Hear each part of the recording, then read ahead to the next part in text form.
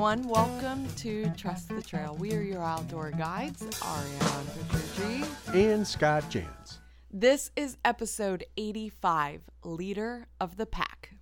We are now on Patreon.com. If you'd like to support Trust the Trail podcast, please check out our Patreon.com/Trust the Trail page.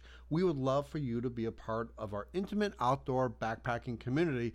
Plus, you can receive our podcast early before it hits the world and other added benefits. Another way to support us is by listening to Trust the Trail on the Radio Public app for both iOS and Android. So download that today and then add Trust the Trail podcast to your favorites.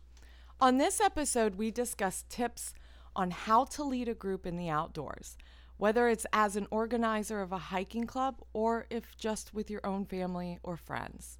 We ask you, what exactly is the responsibility of a trip leader? And as always, we share with you our own experiences having guided trips of our own for many years. And by the way, you can always join in on the discussion on our Facebook page. Just go to facebook.com/group/Trust the Trail podcast and join in on our podcast family. Come hang with us and be part of our community. So this podcast was actually inspired by Rebecca. She is one of our own Facebook members. She actually posed the question about taking others out on a fall hike day after Thanksgiving, and was concerned about the leaves covering the trail, almost derailing and straying off the path, which is a very valid concern. And the inquiry really stirred up some conversation of our own, and we realized we've never discussed, guiding, leading, what it takes, what you don't know about taking others out into the outdoors. Strangers. Stranger danger. By the way, good to be back. Yeah. We took a little break for Thanksgiving holiday. We want to keep you guys on your toes.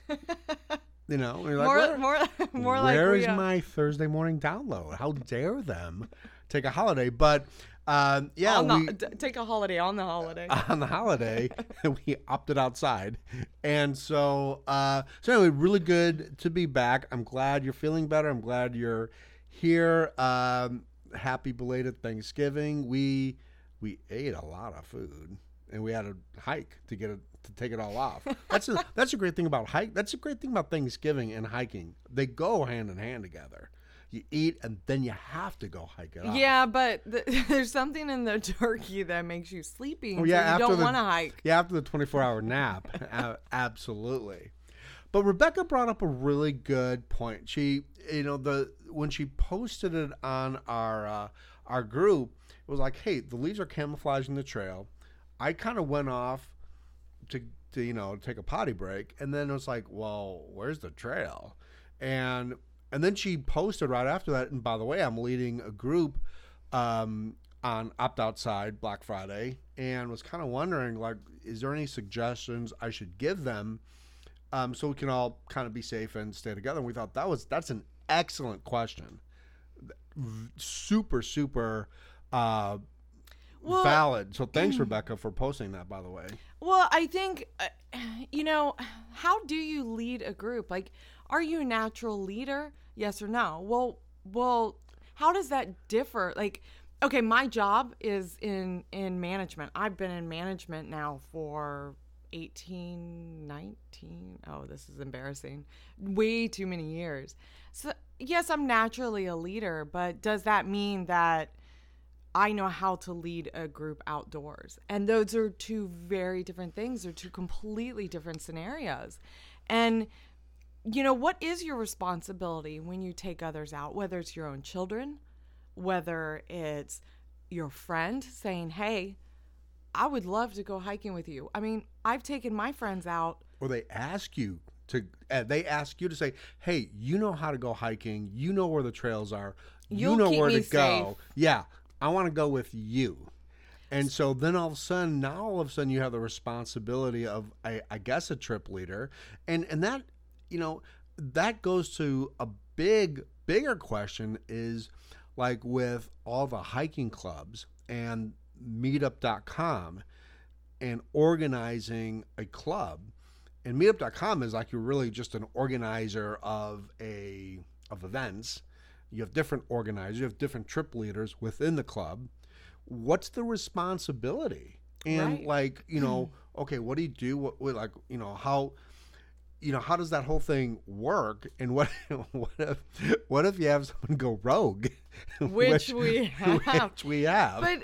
But there's no physical guidelines. There's nothing that says, as a leader taking others outdoors, this is what you do. Especially in the wilderness. There's no certifications. There's no.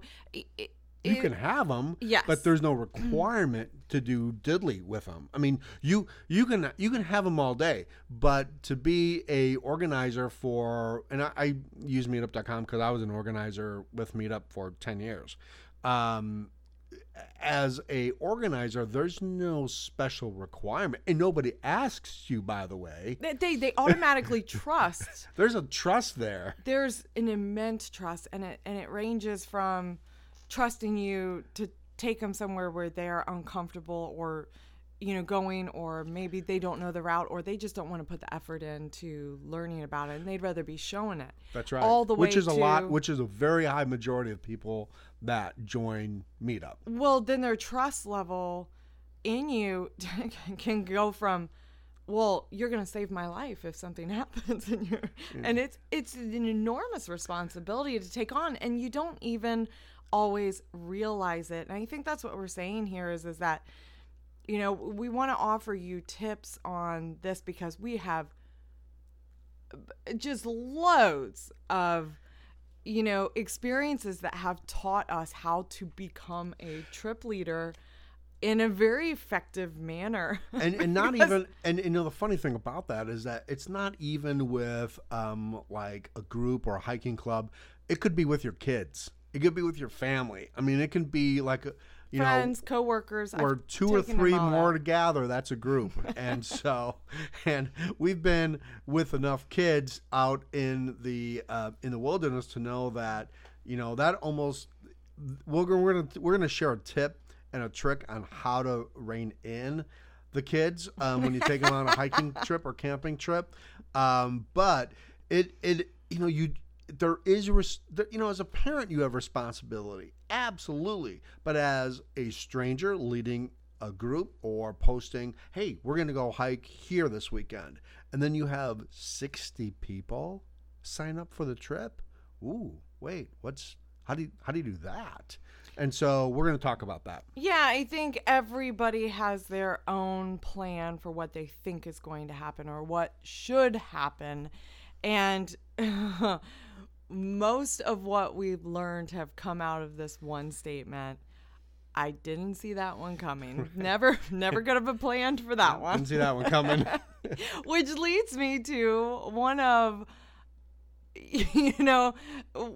my biggest shocks as a leader. I was leading a group of 8 people on a very basic hike in North Georgia. This was a day hike, right? This was a day hike. There wasn't much to it.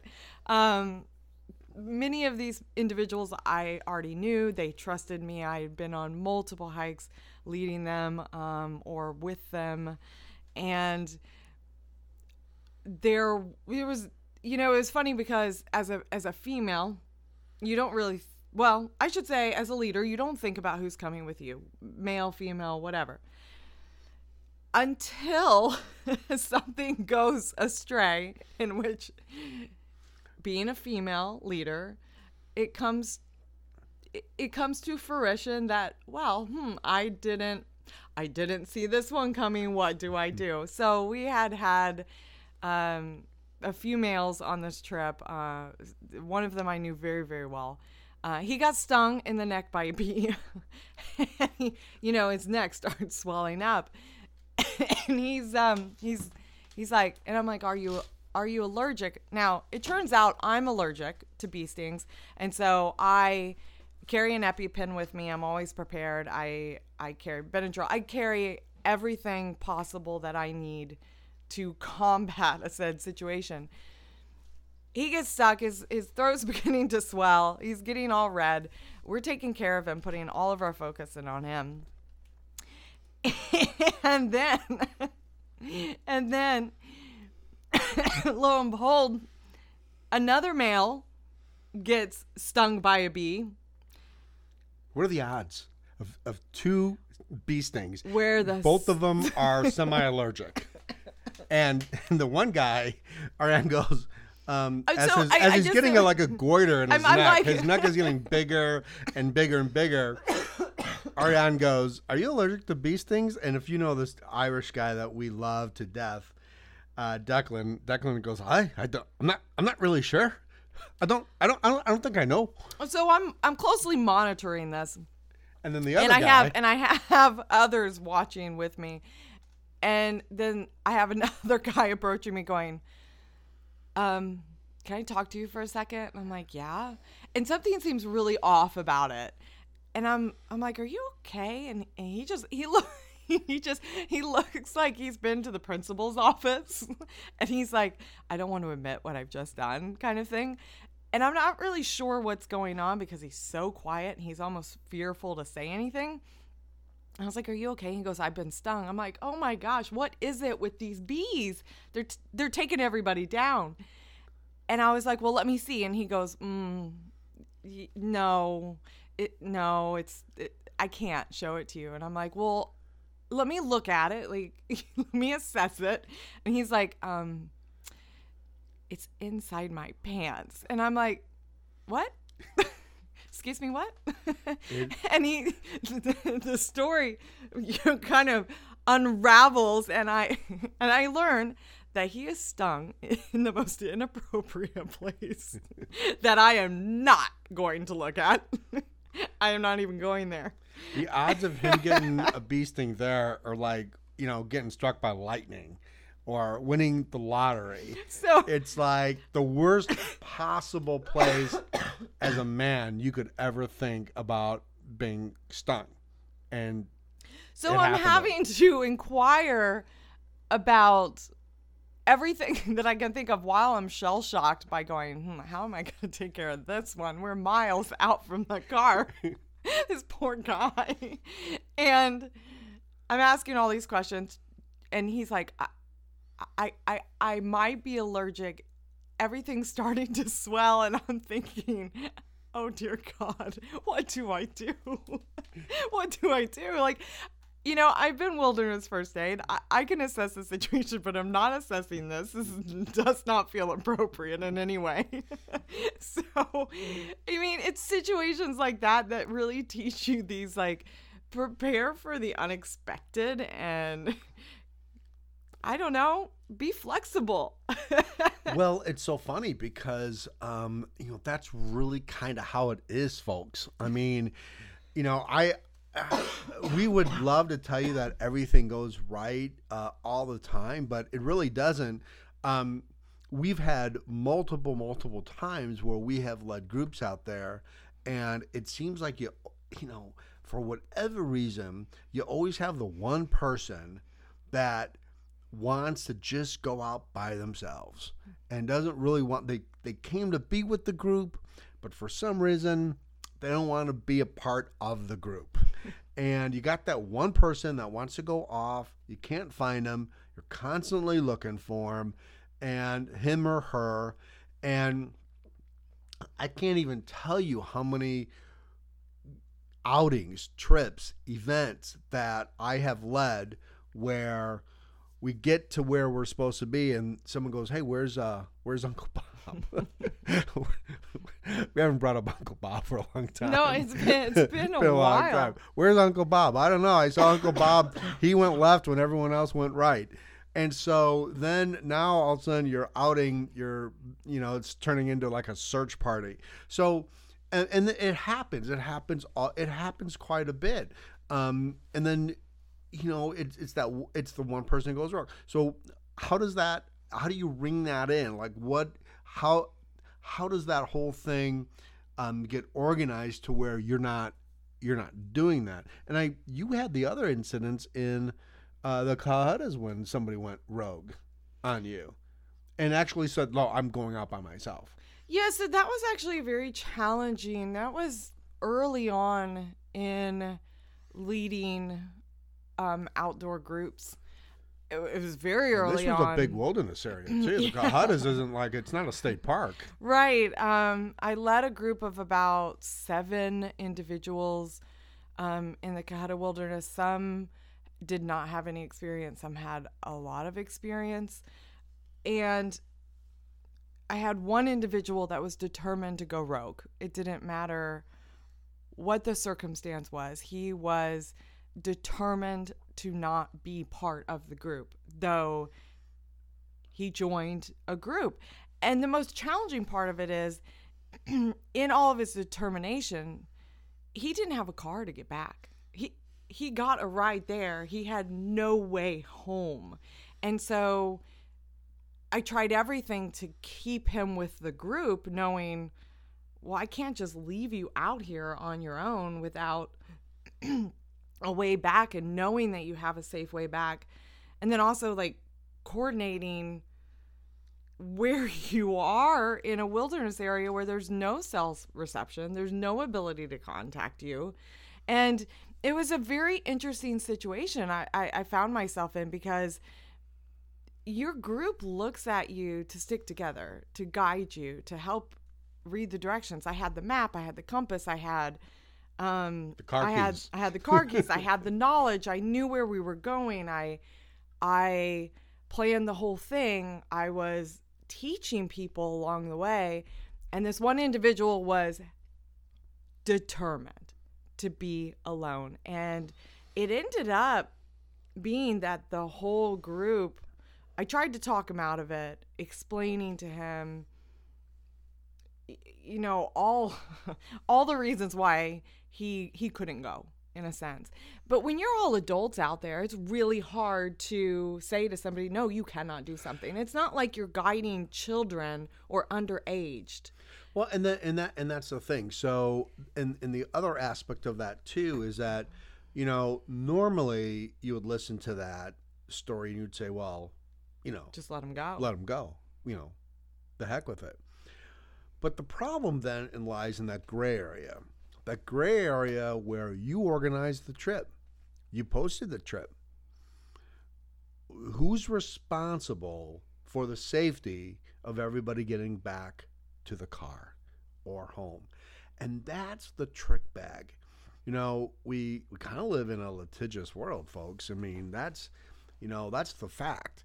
And so if you're going to plan a trip, or if you're going to organize a little day hike, it's always good to set a few expectations of what the trip is going to be and what's expected of the whole event. You know, I mean, I remember leading a hike. It was an overnight trip, and we were staying in a really remote cabin. This was way up in the UP of Michigan. And we had a large group, maybe 20, 22 people, and we went on this long wintry hike. Well, the weather changed, started getting very cold, very, very cold, and we were in snow. And we had 2 guys that decided that they were going to trail run, and they took off. And they took off. Great. Problem is that then the other 90% or 95% of the group decided we want to turn around and go back to the cabin. That's a problem. And so now the 2 people that ran way ahead don't know the group has stopped, and they are expecting everybody to get to where we were going to go. And now you have 2 people who could be 2-3 miles ahead waiting, and it's cold, and they're standing there waiting. Well, how long are they going to wait? They're going to wait 2 hours, 3 hours, 4 hours, and then come back. And then and of course it was getting dark. Of course it was. And so they went back. And so I was very, you know, I guess I was like real kind of trepidatious. I was like, well, do I let the group just go back on their own back to the cabin? And now, it was a pretty sure bet everyone was going to make it back. There were no trailhead turns. There's no intersections, things like that. It's pretty straight trail. So I had to go back. So I had to go hike another, I think it was almost 3 miles and catch up to the guys. And they were sitting down on a log waiting for everybody. And they're like, oh, man. I'm like, no, we turned back a long time, like an hour ago. We turned back. And it was, it's those experiences where you want everyone safe. And even if you say, well, screw them, let them go. They did it on their own. Everyone has to be responsible for themselves, which I agree. But, when it's your friends or your family or people that or people that are trusting you, there is a certain amount of that gray area accountability where you have to say, okay, I'm gonna go. I gotta go get these guys. Yeah, I gotta go look for them. I gotta make sure everyone's okay, because it's, in the end, you can say that all you want to. You can say, well, screw them and let them go. But when you go home that night and everyone's, out of the 20 people that came on your trip, 18 are home safe and sound, and you don't know where the other 2 are, that's gonna weigh on your conscience. Right. And the last thing you want is, the reporter knocking on your door. Where are these guys? Were you the last? You just don't want that. So we're just going to, it makes no difference whether it's, 4 people, your friends, your family. Again, we're going to give you these tips. It does not make any difference on how many people go with you or who goes with you. So one of the things that we always stress on our trips when we guide people out is that we never call anybody a group. Not even if you were hiking with your friends. If I was hiking with 4 of my best friends, I would not call them a group. I wouldn't even call them best friends. For that day, that moment, they're a team. So we don't call it we're hiking as a group. We always say we're hiking as a team, because that connotation of a team completely means something different, and everyone kind of gets that. As a group, well, you're just kind of meandering. There's a group, okay? People are just meandering. A herd, right? Although herds tend to stick together. Sometimes. Yeah. But you always got that one guy that goes off. You got the rogue herd. But as a team, people get it. Okay, well, we're going to work as a team. What does that mean? That means the goal is the team gets back to the car together. That's the goal. That's the team goal. You go in together and you come out together, right? So that's the first thing we always, on all of our trips, everything that we do it as a team, which means this. When you're hiking as a team now, if one person says, hey, I gotta go to the bathroom, right? Then you stop as a team and you wait for your team player to do whatever they need to do. If you make it a group, people don't care. Right. They don't care. It's unbelievable. The sense of the word can really alter the mindset of those that you're with. Oh, absolutely. Always, absolutely. The other thing, too, is that you have to set expectations of your event, your trip, the hike, your outing, whatever it is. Whatever it is. It boils down to offering, a basic itinerary, kind of goals of the trip, expectations, timeframes, directions. One of the things I quickly learn is giving people enough information so that not everybody has to be on each other's heels. When you're hiking, a lot of times people like their space, and that's okay.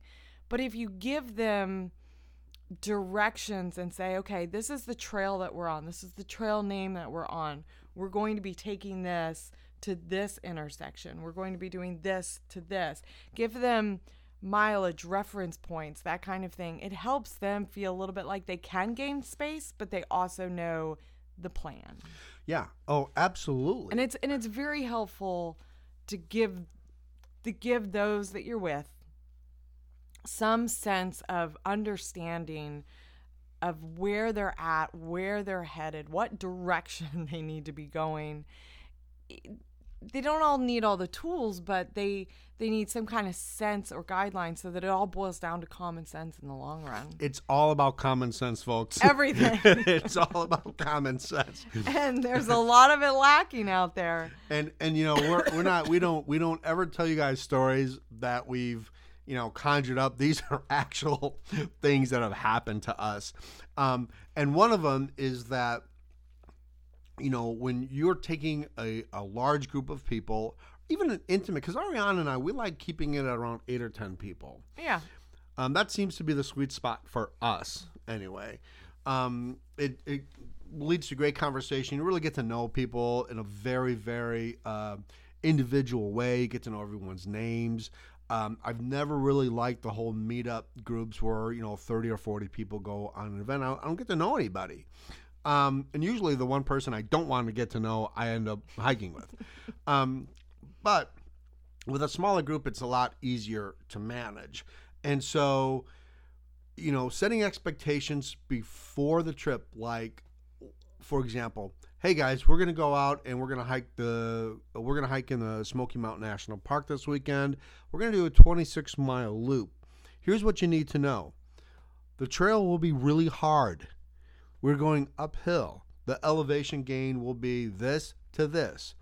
It's going to be rocky, rooted terrain. Just setting that expectation, people can get an idea. Oh man, but you know, you'll always have that one person that hasn't hiked or backpacked in 20 years that's gonna come to your event. You know, always. And you say, yeah, so how'd you hear with, well, I used to backpack in the 1960s. Well, so that's the other thing too, is that after you set expectations and you really let people understand before they even sign up for your trip or an event, or you decide, even with your kids, everything we're telling you applies to your children, everything. Let them know it might be hard. It could be hard. And then you assess their ability to meet the expectations for the entire team. And I'm going to tell you something as far as the team thing goes with your kids. There is nothing that brings your kids together and gets them more excited than going on a trip as a team. Don't call it a group. Don't even call it a family outing. You'll lose them right there. But if you call it a team, they're going to like, what do you mean team? What team? What do you mean team? I mean, they watch team things on TV all the time. They know what the team is. They know what that means.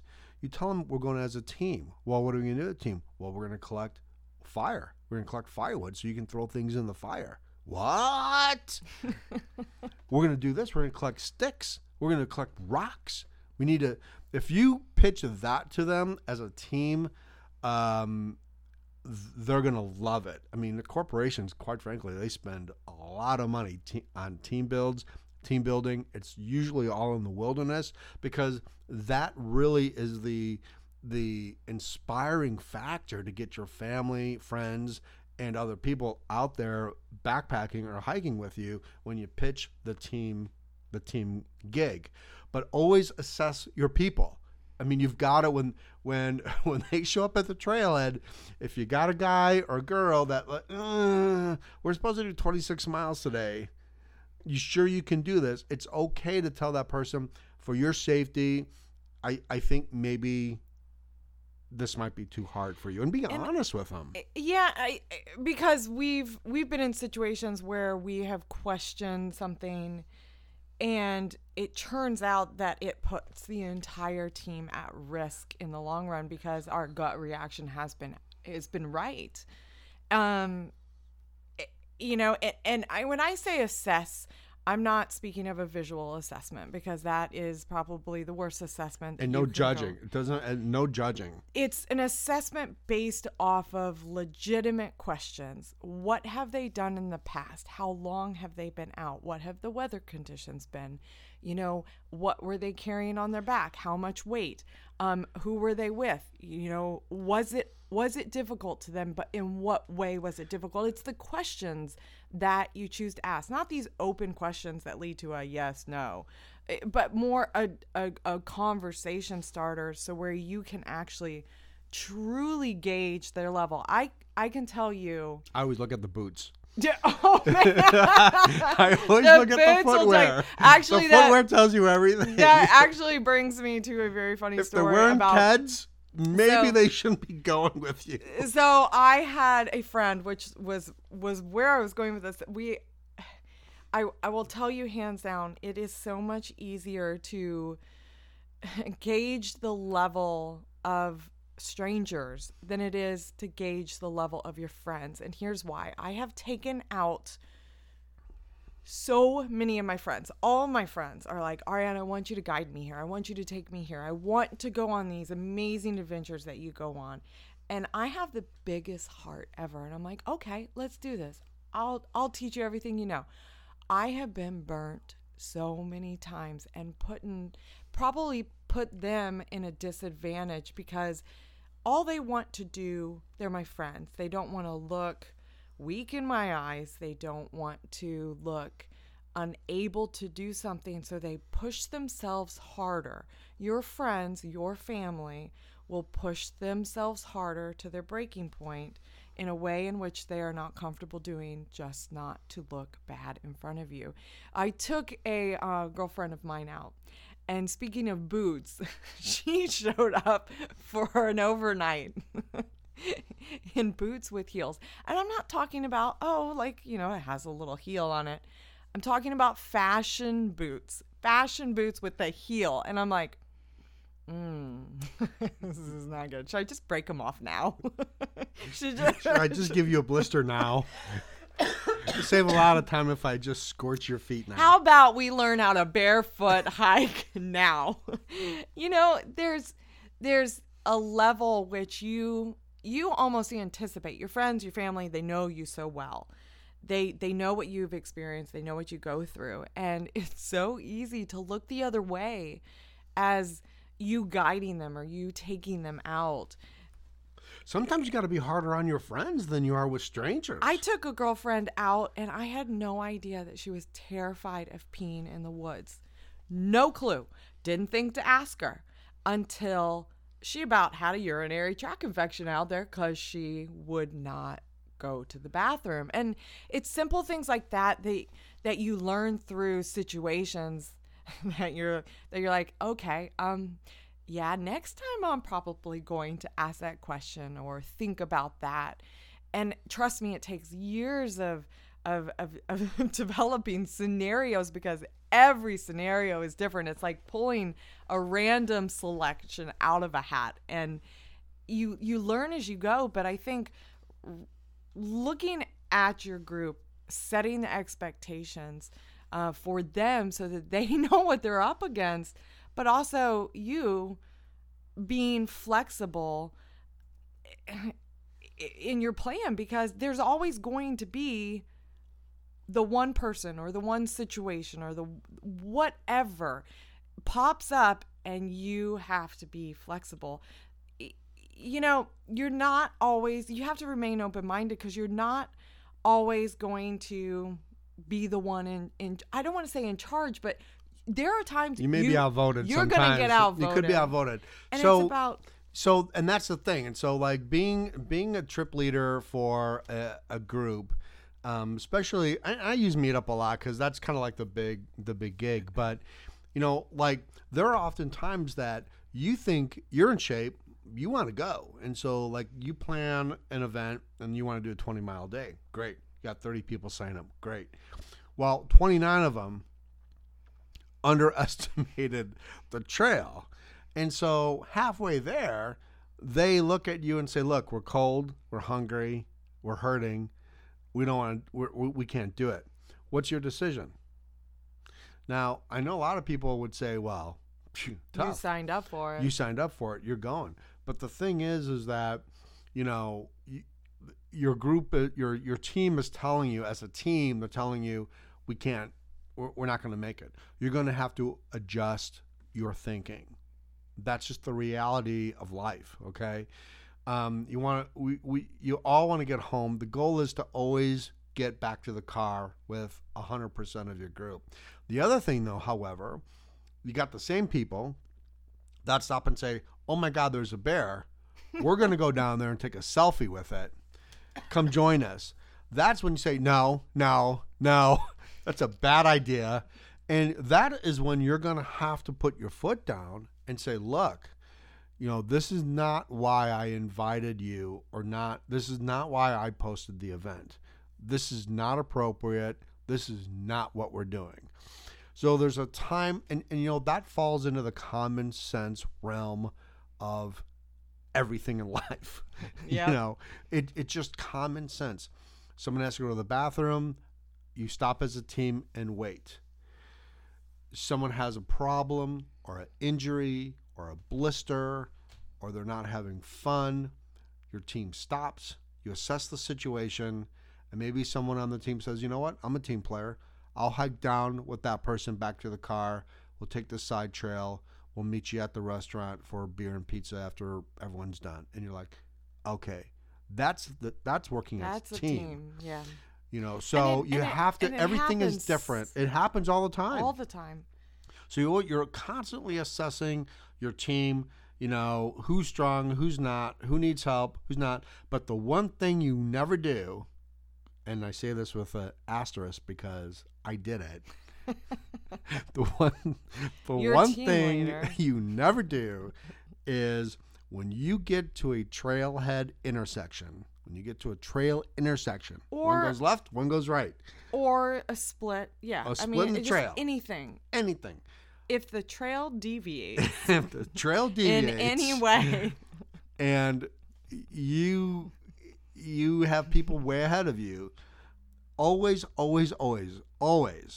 you make sure that people wait and they collect the team at that intersection. Always. Now, why is that important? Why do you think that's important? Well, it's important because of this. Everyone comes to the trailhead in different cars, and everyone carpools. You don't want the person with the car keys heading off to the wrong trail and doing the 12-mile loop instead of the 3-mile loop. It has happened.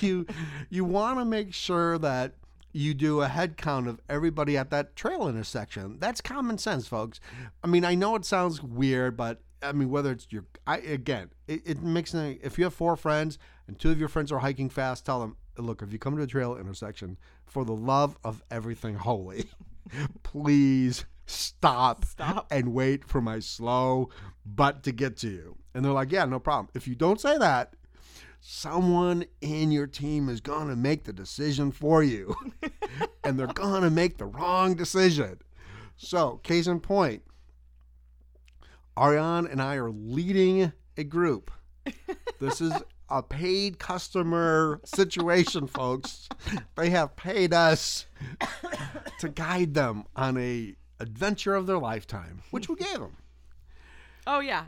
It was an adventure. Some guy took off. I'm trying to catch him to get him to slow down, and we're booking it. Next thing I know, I don't know. I think I'm backpacking about 4 miles per hour. I'm booking it. You probably dust in the wind. Oh no, probably one of the fastest hikes. Probably the fastest times I've ever.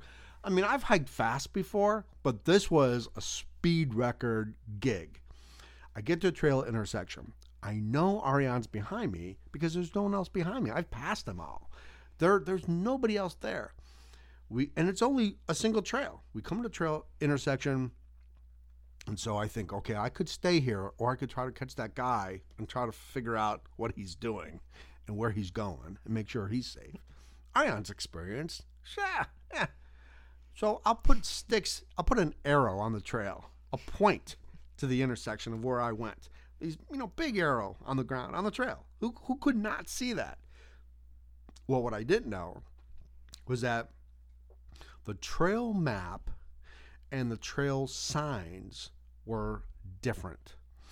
And the trail sign said, hey, why don't you go visit that really beautiful fire tower, which wasn't on the map, by the way, but it was there.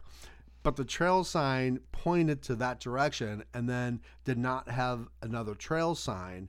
So it was really the same trail, but there was a detour, but there was a sign for the detour that looked like it was the name of a trail. Right. It was vague at best. So I take the trail. Ariane comes out with her guests that she's hiking with. Lollygagging behind taking photos. Taking photographs. But we all know where we're going. We all know the destination. But what we didn't do is we didn't follow the simple rule of waiting at that intersection like we should have. I made the arrow. Ariane's hiking. Well, guess what? Not everybody looks down. So I am known to look up and around. I trip a lot. It's no big deal. I don't look at my feet because I am taking in the beauty around me. So why the hell would I see an arrow of sticks? It was beautifully made, by the way. On a path of sticks. So,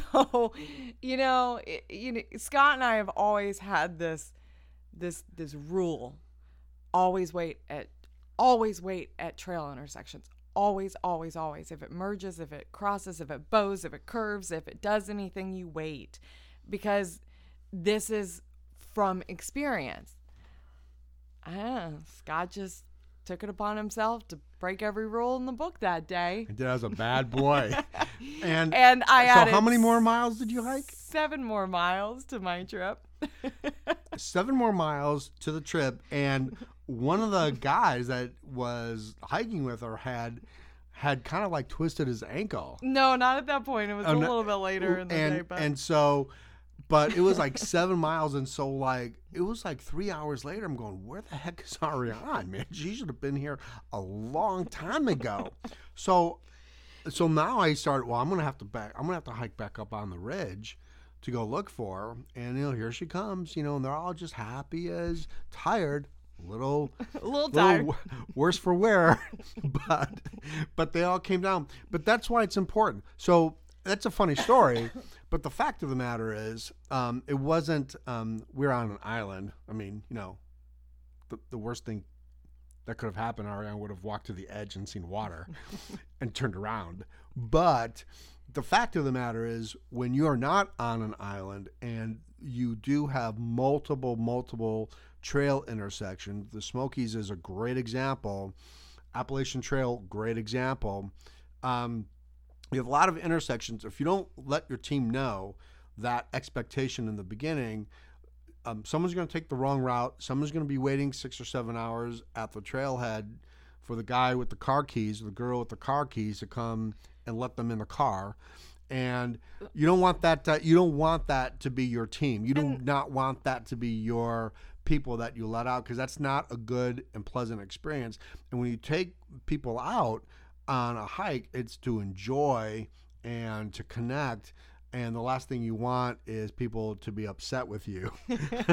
Because nobody was upset in the making of this error, right? Oh no not in this case, but fine. In most cases you're not always going to have two parties that end up separated that are as experienced as that, and chances are one of those parties are not going to be experienced and lost. And now you're not lost as a team, but you're lost individually without having the communication, which I go back to offering information, educational information, common sense information for your team. If they can be armed with like making decisions. Now there was one experience where it was like, we're going to follow the trail up. We are going to go uphill in this amount of elevation. We are going to do this. We are going to do this. Well, in one of my scenarios, I had I did deviate from the route, not knowing, because there was so much blow down, and it turned me wrong. Well, we were all as a team, and we started going downhill, and I was like, this doesn't make any common sense. It's not normal. I'm going downhill rather than uphill, and was quickly able to deduct that simple, common sense knowledge of, like, I should not be going downhill. I should be going uphill, and get back on track pretty quickly. With information like that, you should go 2 miles before you hit the next trail section. It's things like that that help guide you through as perhaps unexperienced or uneducated parts of your team. And I think that those common sense things really do help support the overall team effort of staying where you need to be, staying on track, getting there safe and sound all together. Yeah, I think so. So in summary, you want to plan and prepare. You want to know your route. You want to know where you're going to go. You want to know how many people you're going to bring. Set a limit. You don't have to bring everybody. If you're comfortable with 30 people, make sure expectations are set, and you assess the people that are going to come with your group. I like the smaller groups. We like the smaller groups, but everyone is different. When you go out there, make sure that everybody knows what the goal is. The goal is to get back to the car safely. How to do that? We're a team. Everybody's a team player. We work as a team. We live as a team. We get lost as a team. We get back to the car as a team. If someone needs a break, if someone's a weaker hiker, you wait as a team. You support that person. And then everything just jives, like you're going to work, you're going to hike 20 miles. Okay, great. At mile 10 or mile 7 or mile 15, you take a bathroom break. Maybe there's a shelter there. Maybe there's a privy there. Maybe you know that because you've done your research before you lead that trip. Always a good idea if you're a meetup organizer, if you are a hiking club organizer and you take people out, whether it's friends, family, makes no difference. Always a good idea to get a wilderness first aid class. Just take that class. It's about $240. You'll learn a lot. It's worth it. And then that way you're always a little bit more prepared for when somebody just gets in case. Stung. Because we've talked about this a lot in our podcast. Sometimes it's not your group. Sometimes it's somebody else walking down the trail that you don't know who they are. And they're like, yeah, have you been stung a little bit? Yeah, I've been stung a little bit. Okay, let's have some Benadryl. So you just never know. It's always a good idea. We hope that we have given you guys some tips on at least even taking the kids. Always tell them it's a team. Tell them it's a team. Have fun. Get out there and let them enjoy. And at the same time, set expectations, even with your kids. This is what we're going to do. Give them an itinerary. Kids like that. They really do. We're going to throw rocks in the fire at 7:00. We're going to throw rocks in the river at whatever. And let them know it helps you keep an eye on them. And it helps you, you keep inspiring them to explore. So thank you guys so much for listening. If you enjoy this podcast, please give it a review on iTunes. It really helps our podcast get out there. Plus, we always love to hear how we're doing and if we can do better. So we love our reviews on iTunes. Shout outs to our new members on our Facebook group. We love our Facebook group and our patrons, Rick, Jerry, Shirley Nutt, Chuck Walsh, John Phillips, Yvonne, Gary, and our newest patron, Suzanne Johnson. Thank you so much, Suzanne. We would have given you a shout out last weekend, but it was Thanksgiving. Our podcasts are available on iTunes, Stitcher, Podbean, Spotify, Google Play, and of course, Radio Public, which is available on iOS and Android. And of course, you can always follow us on Instagram, Trust the Trail. We missed you guys last week. Really appreciate. We needed the Thanksgiving break, but really good to be back and thankful for you guys as our community listening in. Absolutely, all the support that you throw our way. It's so appreciative. So please come and follow, and always remember, get outdoors and trust the trail. See you guys later. Bye.